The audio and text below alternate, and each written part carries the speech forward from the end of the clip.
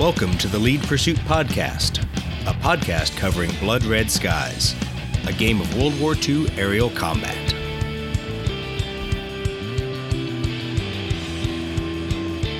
Welcome to episode 13 of the Lead Pursuit Podcast. Tonight we're changing things up a little bit and we're moving away from the hardcore dynamic of the basic game, the expansions to the game, aircraft cards, and we're going a little bit off the reservation. Tonight I'm joined by Rosalind, the creator of an expansion titled Jet Age Edition. And it's a created expansion.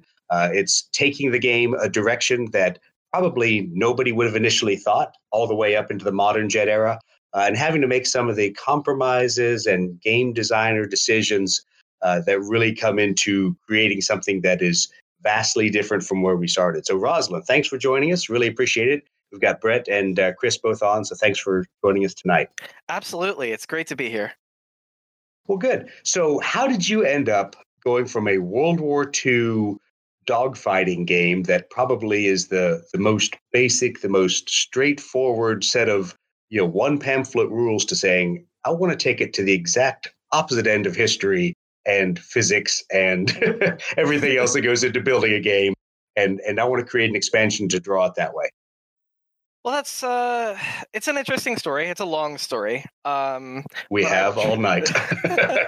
It's a podcast. It doesn't cost extra. All right. Well, so basically, I picked up Blood Red Skies. One of my friends bought the box set, and I tried a game of it. And, of course, I loved it. I'd never really been as much into the World War II fighters as much as I had been into jet fighters. So, of course, Blood Red Skies was great. Loved it. Probably one of my favorite games, period. Aside from maybe Battletech or something along those lines. And then from there, it's like, yeah, this is great, but, my fighter jets, I kind of need them. Same friend sourced really cheap Trumpeter 1x350 fighters.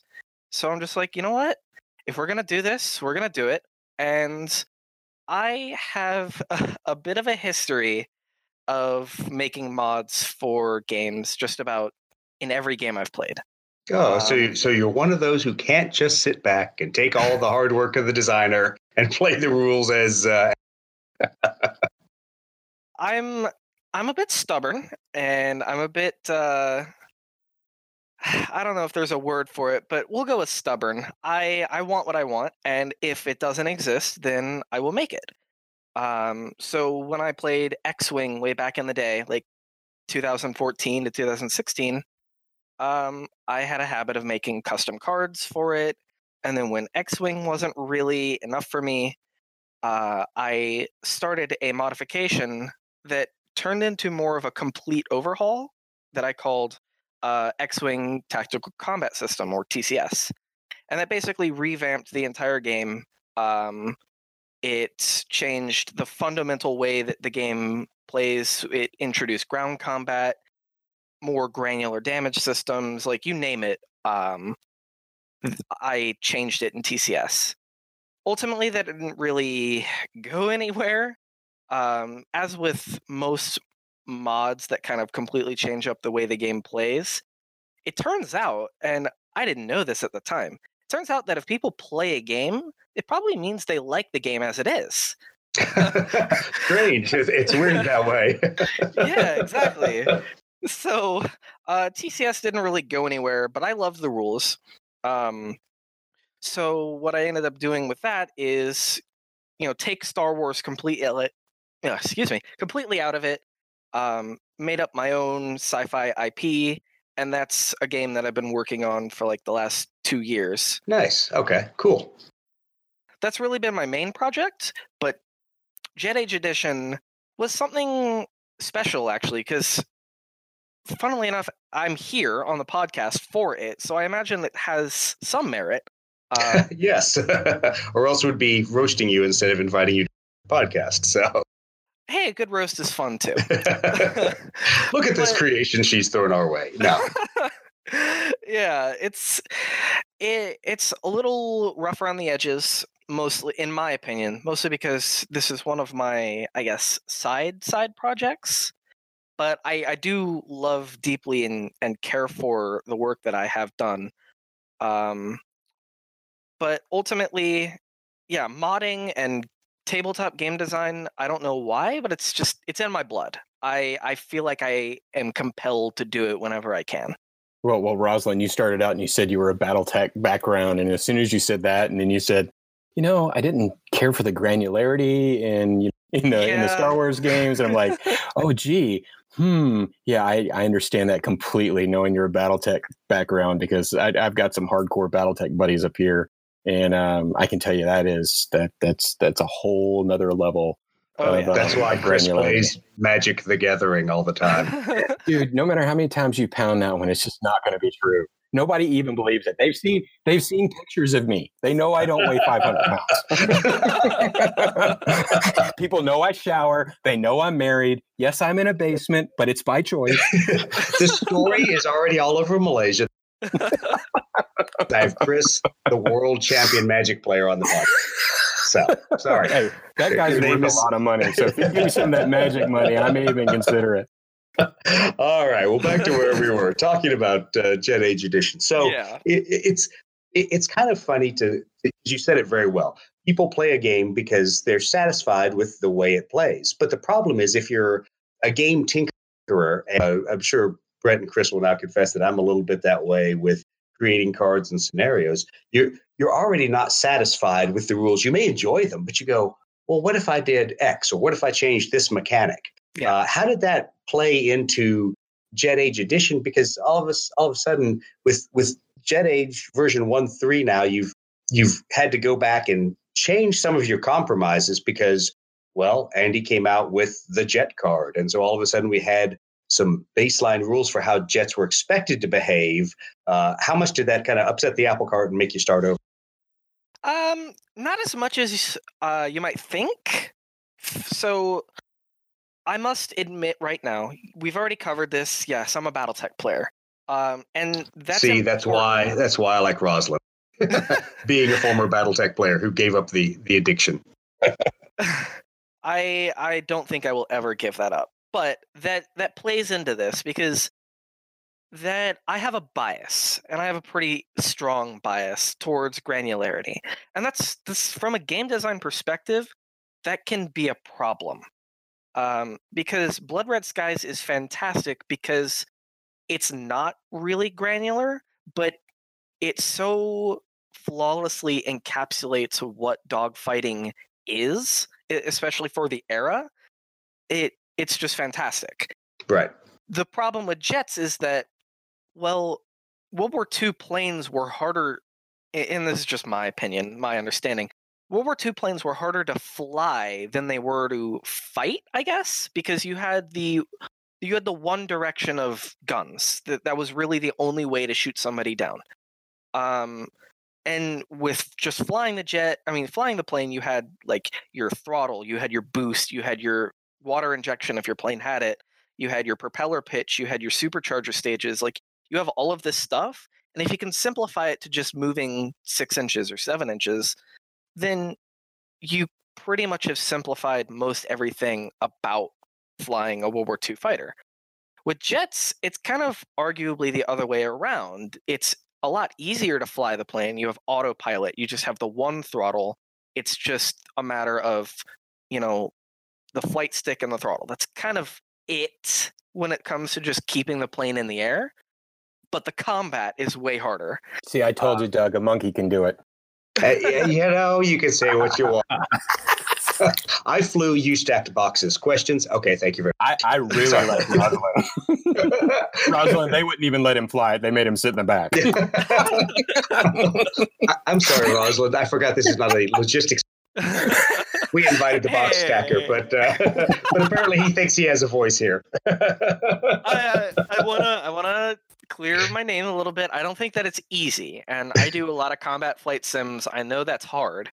It's just not as hard. Well, I think you hit on a point a lot of people forget about, is that, and it's tough in the crossover years like Korea, Vietnam. But if you go from one end of the spectrum to the other, if I say I want to start in 1939 and go to 2019, the airplane management is what you did in 1939.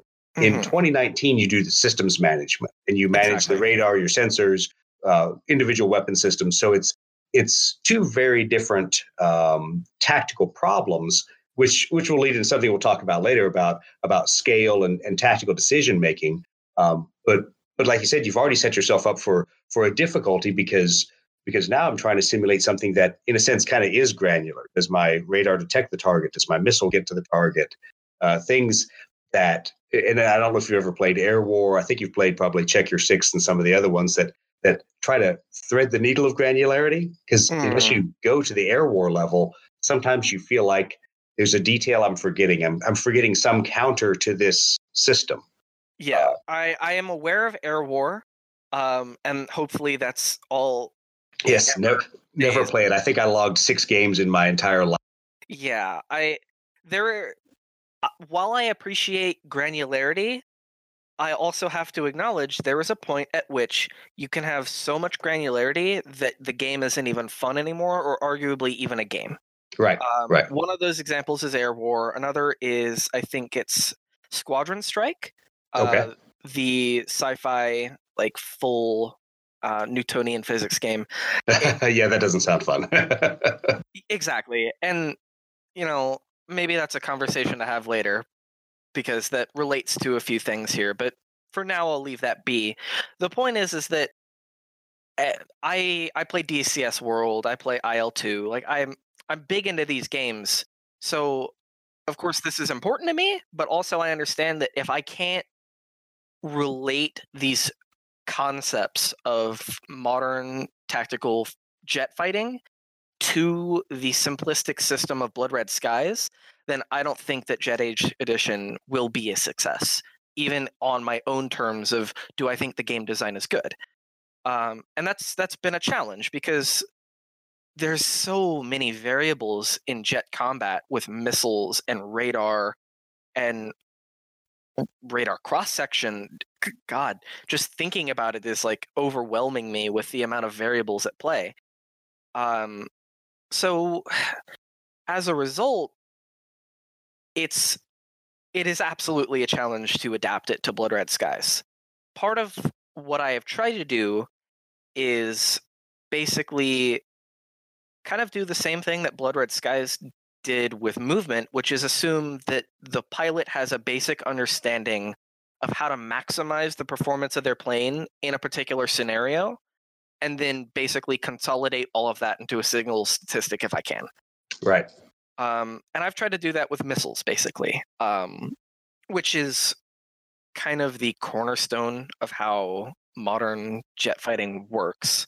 If you can simplify that down to basically a range band and a firepower value, just like the base game does,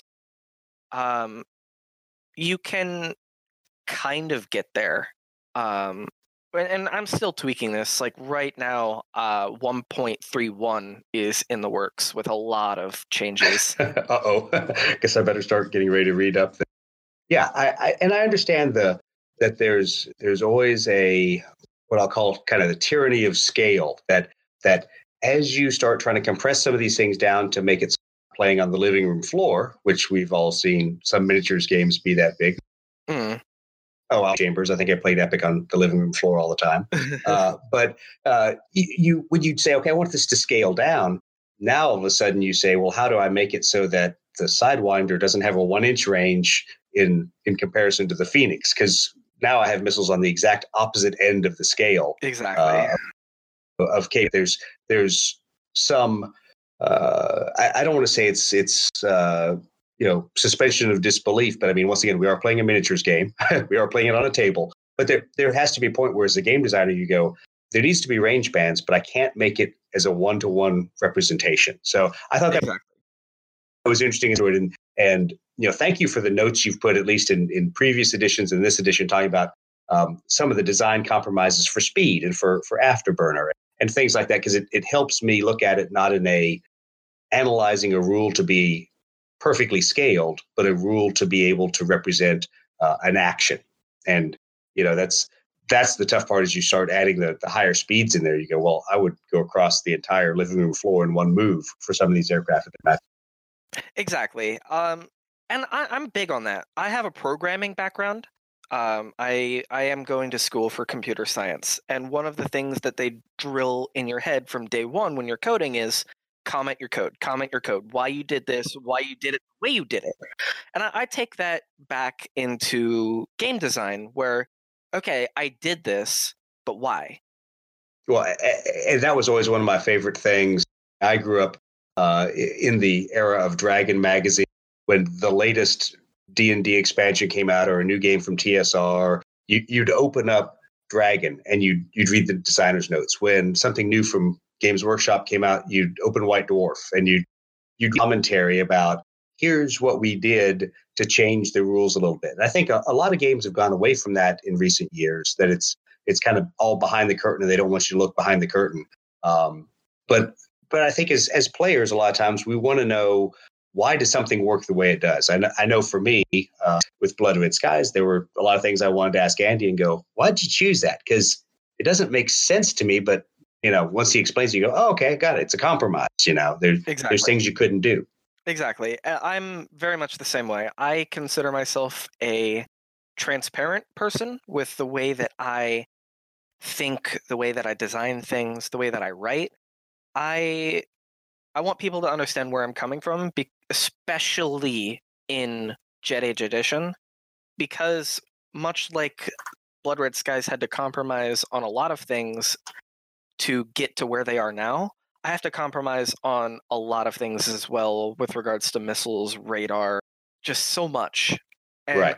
I don't, especially because I'm writing a mod that I can't sell, I can't push marketing, I can't make pretty things for it.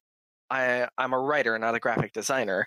So I can't make a lot of things that would polish this up and make it to the quality level that Warlord could do.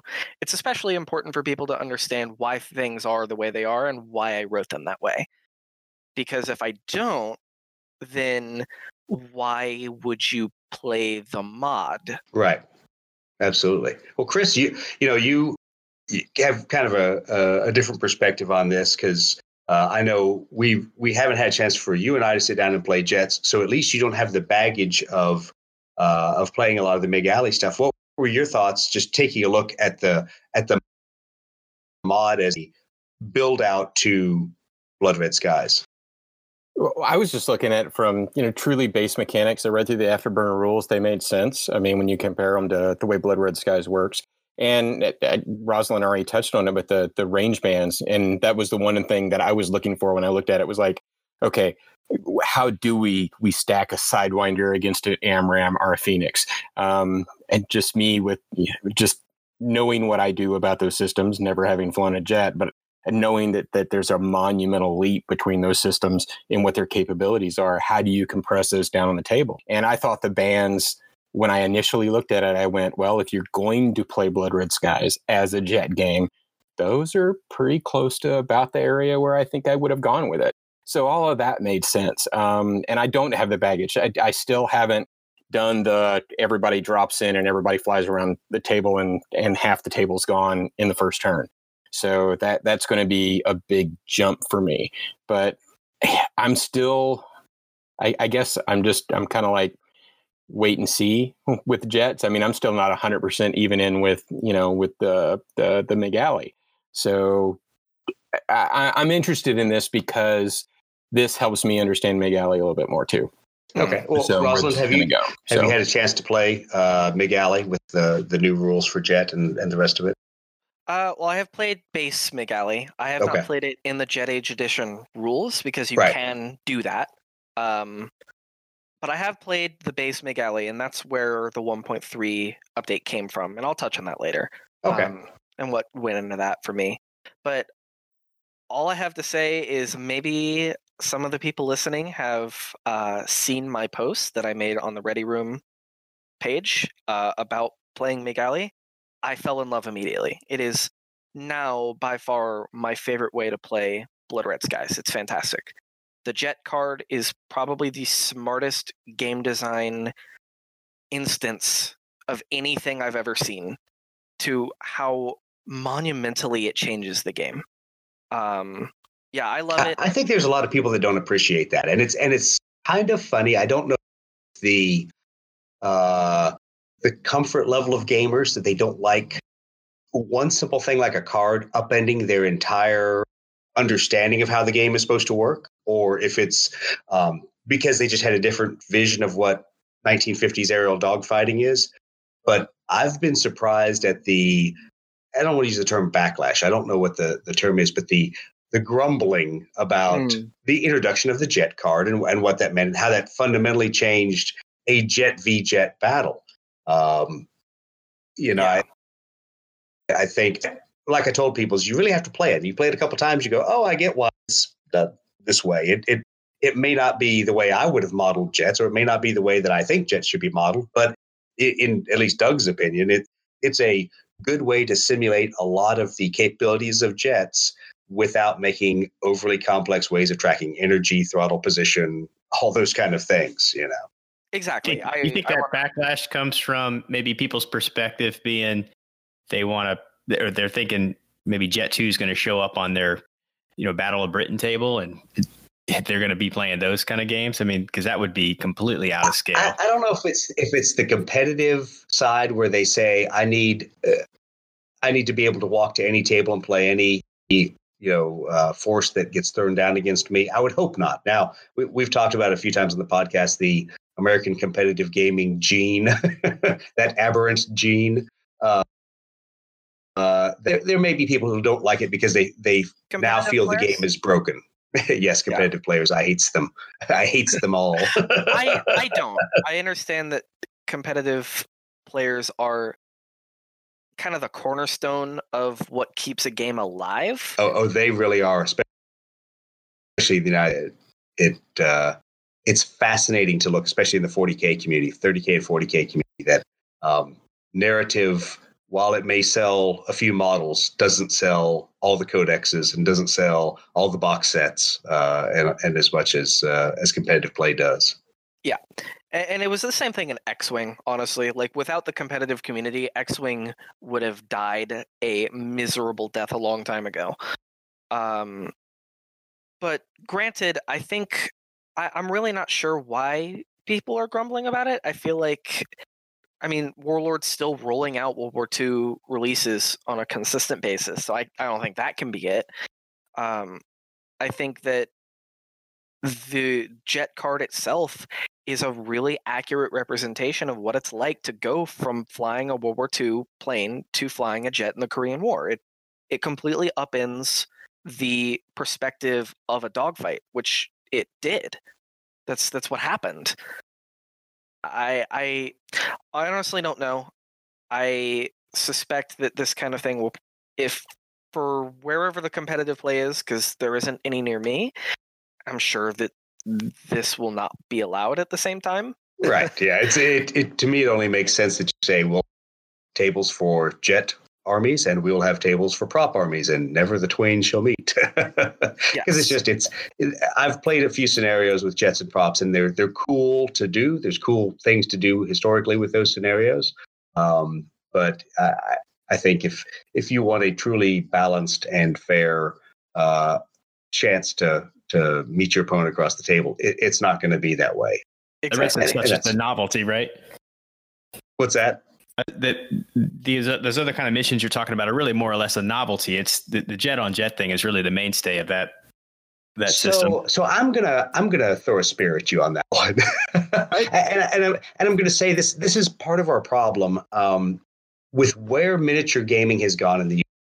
So remember, I'm an old guy. I used to play Squad Leader and Panzer Leader and all those games around a table, and we used to not have this thought that everything had to be perfectly balanced, that there was you wanted some ability of the general himself and some ability of the army, and there was a feel that you could be evaluated on your skill by not having to have your armies in perfect parity.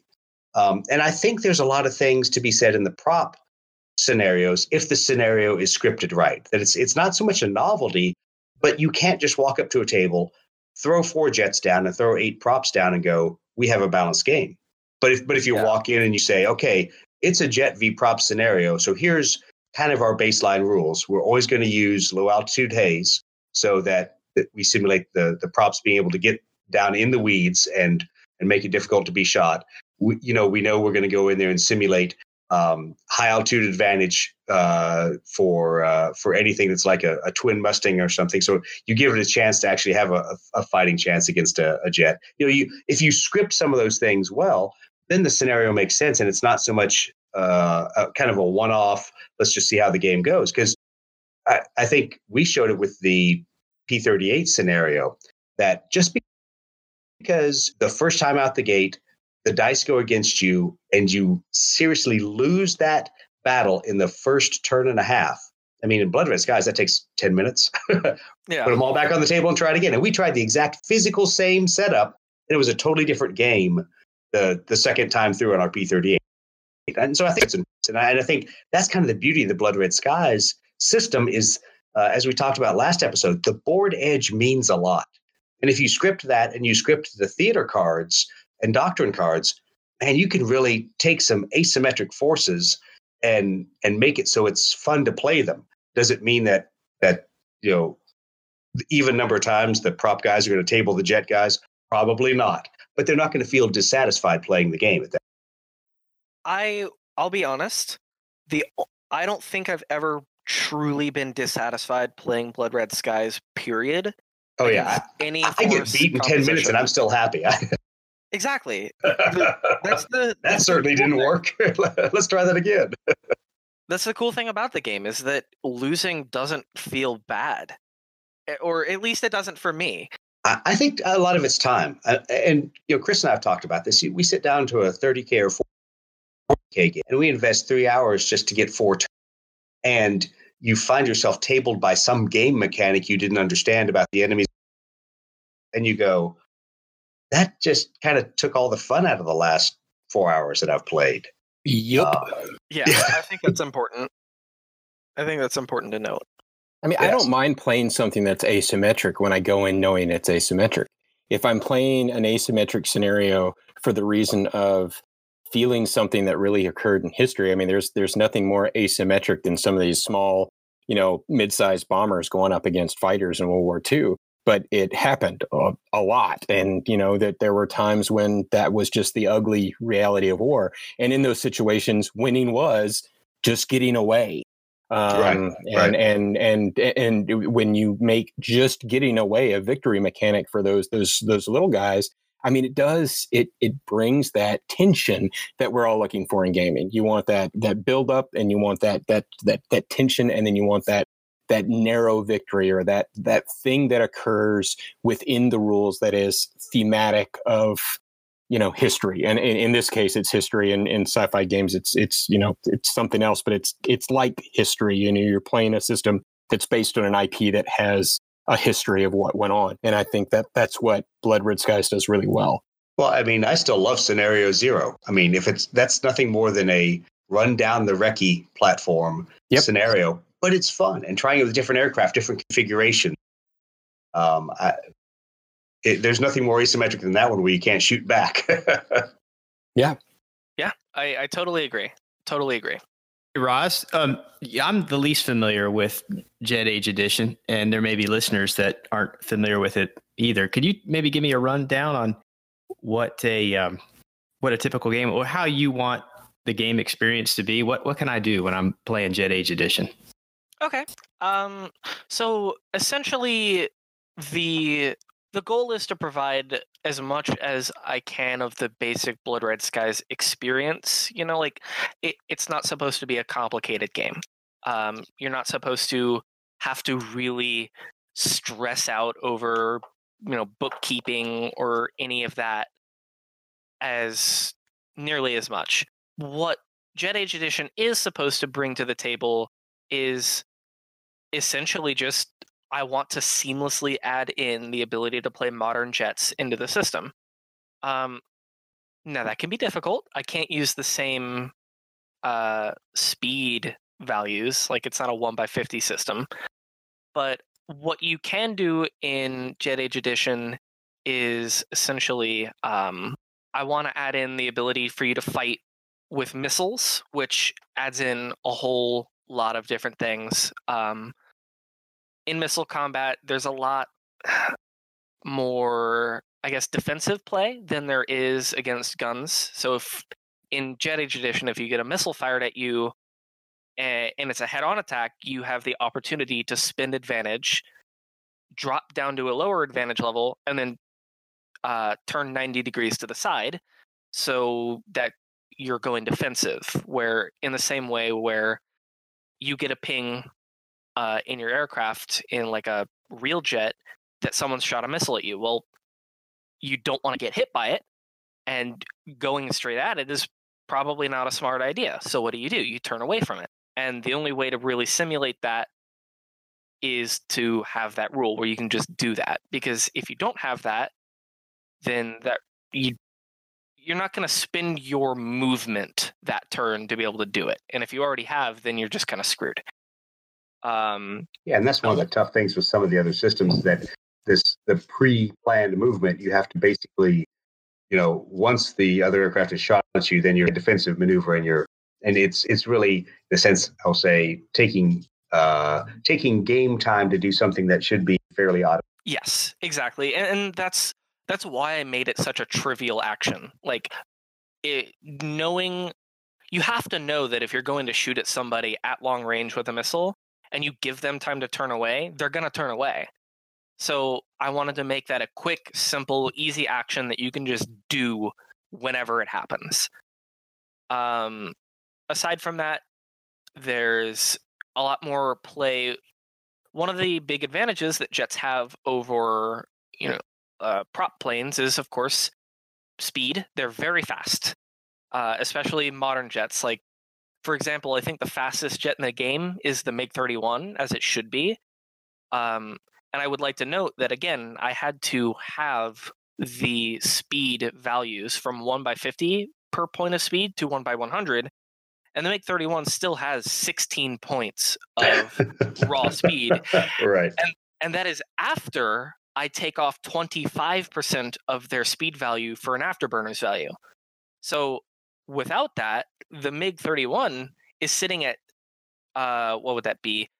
22 points of speed if it didn't have the afterburner's value. That's really fast for those that don't know.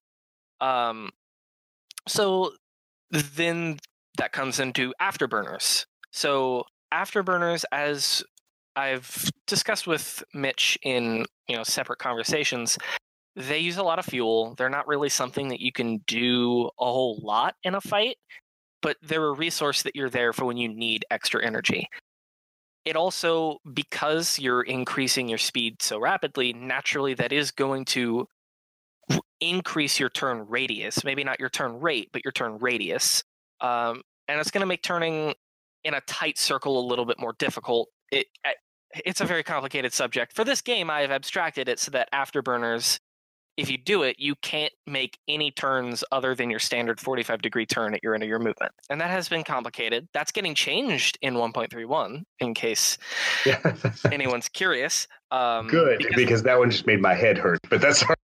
It's a clumsy system, I won't lie. I haven't really had a particularly great way to simulate that. Well, and I think this is, one of the things, me stepping from the outside looking in, has tried to wrap my brain around, because you've really bit off so much of air combat by doing this, that it's gone from a very simple world of Blood Red Skies, where I'm dealing with a fairly small dogfight, to now with Jet Age, I'm dealing with the entire intercept. And so in my mind, when I think about a mechanic we're not just talking about it being within visual range. This is a mechanic that has to drive how we're flying the intercept, how we're initiating this whole matchup, but still makes sense when I get into a visual range with somebody else. Yeah, and having played DSCS World a lot, I can tell you from experience that a bad approach will pretty much lose you a dogfight every single time. If you approach at a lower altitude, if you approach directly at them as opposed to kind of splitting off and circling around. If you don't play defensive, there's so many ways for an approach to go wrong. I don't want a player to have to think about all of these different things. However, I do want to simulate a player having to think, okay, I need to get in somehow, but how do I do that without dying? That's crucial, because that's a lot of what modern jet combat is like. I mean, again, I'm not speaking as an effort, and I can't talk. I'm not speaking as an expert. I'm speaking as someone who has done the studying necessary to figure this all out. The problem is, moving that over to the game part. Well, and I think that's where I always kind of like, Andy talks about his background in simulator things, and some grognard buddies get up and wave the "I know more about airplanes than you do," which I laugh because I go, we're approximating this, so let's not get bent about what people's experience is, because we're trying to build something that fits the mental picture you have. Because I'll come at it from the other direction and go, none of your games are ever going to perfectly simulate air combat. You just can't. It's such a combination of physical and mental and spatial thinking. For those of us that have done that, we sit there and we laugh and go, I really don't want that anyway, because that's a lot of work. It goes back to flying flight sims back in the days before DCS, when there was Falcon 4.0, Hornet 3.0, and some of these other games. I had Hornet 3.0 while I was a young weapon systems officer training to fly the Hornet, and it was as accurate as our simulator, and it was almost no fun to fly, because it was like going in and flying a full mission in the simulator again. I'm like, gotta do this for work. Why do I don't want to do this when I'm at home. I want something that's fun that I can quickly pick up, shoot down some, and be happy. So there's that point where I always tell people, be careful what you ask for, because sure, we can make the game a lot more simulator-like and put in some of that complexity in those decisions, even if you don't have the physics part, like Air Warhead tracking your energy states, throttle, engine spool, God. All those things. Let's get rid of those. But still, there's so much tactical complexity. I remind guys, hey, you don't want all those decisions to be on there. You don't want to have to think about. You really want to assume your pilot and your crew for that airplane know what they're doing, and you're just trying to pick the least bad way to end this engagement. Exactly. Are you saying that you don't just throw on the speed brake and watch them fly right past you? I'm going to drive to Jacksonville and punch you in the face. So that actually brings up a point I was going to kind of throw in later is if I had to pick one thing as I'm looking at the system that still, I don't say confounds me, because I understand how you did the mechanics. One of the things that I really want to look into playing on the table is how speed interacts on the table. Right. Because it's right now a little bit of a limitation in the propeller version of Blood Red Skies. I think it gets magnified a little bit more now that we have MiG Allen, because suddenly we have some engines that took quite a while to spool up. And if you went from minimum power trying to really throw somebody off to full power, there was some engine spool up time. You didn't immediately move, 600, 700 miles an hour. Right. So I think knowing that's why it's in your mod, because you're not going to go from speed 8 to speed 16, even with the scaling. You're not going to do that rapidly in the real world. But once again, we have the luxury of not having a fixed time scale, a fixed distance scale. We're not trying to make this super hyper accurate. So there's always going to be some compression there, and say, all right, I realize your engine spool up time might be 1.5 seconds, 2 seconds. These turns are simulating what we do over 10 seconds. Exactly. There's some leeway there. Yeah, and I kind of had to rely on that, because if I tried to realistically represent, like we were talking about before, if I tried to realistically represent the range of a Sidewinder versus the range of a Phoenix, we would have to play on the floor. Right. That's the kind of ranges that we're talking about. If I assumed that you couldn't just spool up from, your half speed to your full speed in one turn, then we are looking at something like Air War, where I do have to simulate and record every movement of my plane for future reference. And that's the fact that Blood Red Skies doesn't have that is part of what makes it so enjoyable to play. Sure. And Brett and I sat there talking about it for deflection. Said, maybe we need to track what your speed is, how much you've moved each turn, and so is plus that value, not plus your full speed value. And then we realized, we're like, why do we want to do that? It's more record keeping, more bookkeeping, one more chit or die or something you're putting next to that airplane.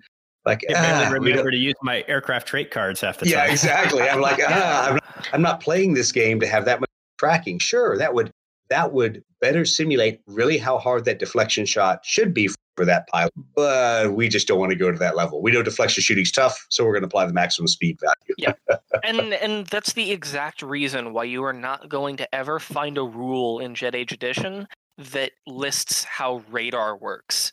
I assume that radar works all the time the exact way that it is supposed to. That if there is a plane out there that isn't like a stealth plane, for instance, and that's another discussion to have later, that your radar intercept officer or your pilot is going to be able to find them because they know how to use the radar. I try to make as many concessions and assume that everything is working as it is supposed to. Everything is fine. I compress things a little bit. Like, for instance, shooting attacks in Jet Age Edition for guns are 3 inches now as opposed to 6 inches. Right. And that allows me to kind of like, okay, well, now I don't have to have a missile that shoots 36 inches just because my guns shoot at 6 inches. Right. Which I have taken advantage of. In essence, and again, as I discussed before, like I said, I have a bias towards granularity, and that's been the hardest thing for developing this game for me, and it's one of the things I'm most grateful for, is teaching me to, put that bias in the closet sometimes and keep it away from the things that don't need it. Right. And I think that's what and I'm sure it's probably tough when you see things that are compressed, like looking at stat line. How am I going to make it distinguish between different aircraft, different models, even of individual aircraft? That's probably got to be pretty frustrating. Yeah. And there are 2 big examples of that is the agility values that a plane has. Like, how am I supposed to, in terms of a modern dogfight, a 2-degree turn rate difference at a particular airspeed can win a dogfight over another plane. But in terms of the game, how am I supposed to differentiate 2 degrees of turn rate? How am I supposed to do that? I can't. I have to assign it a value of agility of 1, 2, or 3. Right. And because some of the speed values of these planes are so high, I can't just let a plane use its speed value for a deflection value anymore. I had to give it its own separate value on a chart. Like, an A-10 is down at like the very bottom of the list with a speed of 4 and a deflection of 4, but then you have a MiG-31 that's like 4 times as fast, yet it only has a 9 deflection value, which is just over double. But in reality, it should be a deflection value of 16, but because the game design just rolling 21 dice to dodge a deflection shot and not counting other modifiers, that's a lot. That's a lot. You're never going to hit that, ever. So that is a little frustrating to the realism part of my weird brain. But I realize that it's for the best. I don't think rolling 21 dice to dodge an ace in a MiG-31 is a particularly good idea. Well, and at some point you come down to the diminishing percentages where it's already percentage anyway. Why are we adding the extra dice to make it an even lower percentage? Yeah, exactly. So, that's a frustrating thing, but thankfully, the savior that is known as the jet card came along, and this is the part where we talk about that. And I've been waiting all night for this. So the jet card threw a monkey wrench into the way that things play in Jet Age Edition, and I'm so thankful for that, because I say monkey wrench, but in reality, it's probably the best thing that happened to this mod. Because one of the things that I was struggling with is, I wrote a point costing algorithm for these planes. It's not particularly complex. But before, and I had done some limited playtesting within my group, my friend group here. And we kind of found that there's very little difference in the performance of, say, my favorite jet in F5 and say in F14. Yeah, the F5 is costed less because it is inherently less capable. But in terms of the way that the game's played out, the F5 could easily take it. Right. It was not that hard. But now that the jet card is around and I can assign generational values to it, an F5 cannot climb unless it is outside of now 6 inches of the F14. It's Right. 9 inches with the base card. I changed it to 6 inches because I've got to compress the values. But that's a huge disadvantage now, and that's realistic considering that the F5 could never think about outclimbing an F14. It's never going to happen. It doesn't come close. And that's the significant differentiating value that I was looking to have. Because the 4th gen jet should naturally outperform a 3rd gen jet pretty much all the time. And of course, pilots can make up for that. If you put an ace in an F5 and a rookie in an F14, I still think the F5 is going to win. Yep. It's just going to be able to hit its shots better, and it's going to move first. It's got all these advantages, and that's the way it should be. But then you step all the way down to, for example, the F-86 Sabre. You put an F-86 Sabre up against an F-14, the F-14 is going to win every time regardless of pilot skill. It's that much better, and it should be. Granted, the Sabre is a lot cheaper, so maybe you could throw 4 Sabres into the mix against one F-14, and that could maybe do something. That's an interesting gameplay development to try out. And I think I have found a comfort zone with tooling around with the plane traits. I've kept a couple of the plane traits because it's hard to really design, like in F-16, for example. It turns really well. And the awesome thing about Blood Red Skies in that case is that it already has the tight turn. But then I introduced the problem of, okay, well, an F-16 turns better than an F-5, which turns better than, say, I don't know. Let me look through my list here for a plane with rapid roll. Maybe it turns better than, I don't know, a MiG-17 or a MiG-21 or something, right?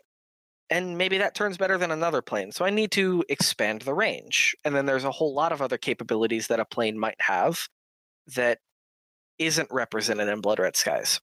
What I've taken to doing is just pretty much just designing a whole wide variety of new plane traits that I can tack onto a plane, maybe even planes that have unique traits, either positive or negative, of which I have added a great deal more negative traits to the game. And I think that's probably the best way that I'm going to pad out what made a plane unique or what made a plane vulnerable without, having to tack the literal vulnerable trait to it. Right. For example, since I'm talking about the F5 so much, the F5A was notoriously complained about having particularly weak engines. It couldn't climb very well. It was capable. It turned decently well, but it had such weak engines that pretty much anything could outclimb it. So it gets its own, and this is coming in 1.31, by the way, this is not out yet. It's getting its own unique trait called weak thrust. And essentially what that does is when it attempts to climb for advantage, it's got to make a maneuver check. If it doesn't, then it can't. That's pretty much it. Nice. And, Yeah. I think, having set of a slightly more advanced F5, there's a lot of aircraft performance that is tough to understand until you've at least seen, felt, smelled how the plane performs. Because my single F5 ride that I had, I was just surprised that it wasn't a rocket ship. I always assumed it was. I'd fought these guys for years. And seen them, do some amazing things, up at 15, 20,000 feet. But it was really surprising that it had a very gradual takeoff. Kind of had to think about it and go, okay, even though it's got some fairly large engines for the size of the airframe, it really doesn't when you think about it. Exactly. It's like aircraft like the L-39 that take off at a 2-degree positive glide slope. It feels like when you're in them. Yeah, exactly. And that's really hard to capture those very subtle details of a plane within a numerical value. Right. Like agility or, some such. So yeah, plane traits are the way I try to capture things like that. It's harder the less that I know about a plane or the less information is available for that plane. And there's very little I can do about that. I'm just a civilian. I don't have access to particularly informational documents, especially with regards to Soviet or Chinese planes. But I do what I can. DCS World helps with that. Pretty much any simulator that I can take a look at and compare how planes perform, especially if I have a good understanding of the way an F-18 performs, then I can compare it within that encapsulated instance how another plane might perform. Right. I think in terms of the way this game going and the way that I'm developing this mod, I'm probably doing the best that I can. But I'm one of those people where if I always feel like I could do a better job. Whether or not I can or not, I always try, just because, especially with regards to, Jet Age Edition or my other game that I'm working on, if I don't feel like I did the best job I can, how will anybody else feel that way? Well, thanks for taking the time to talk to us. I really appreciate it. Brett, any last minute questions from you?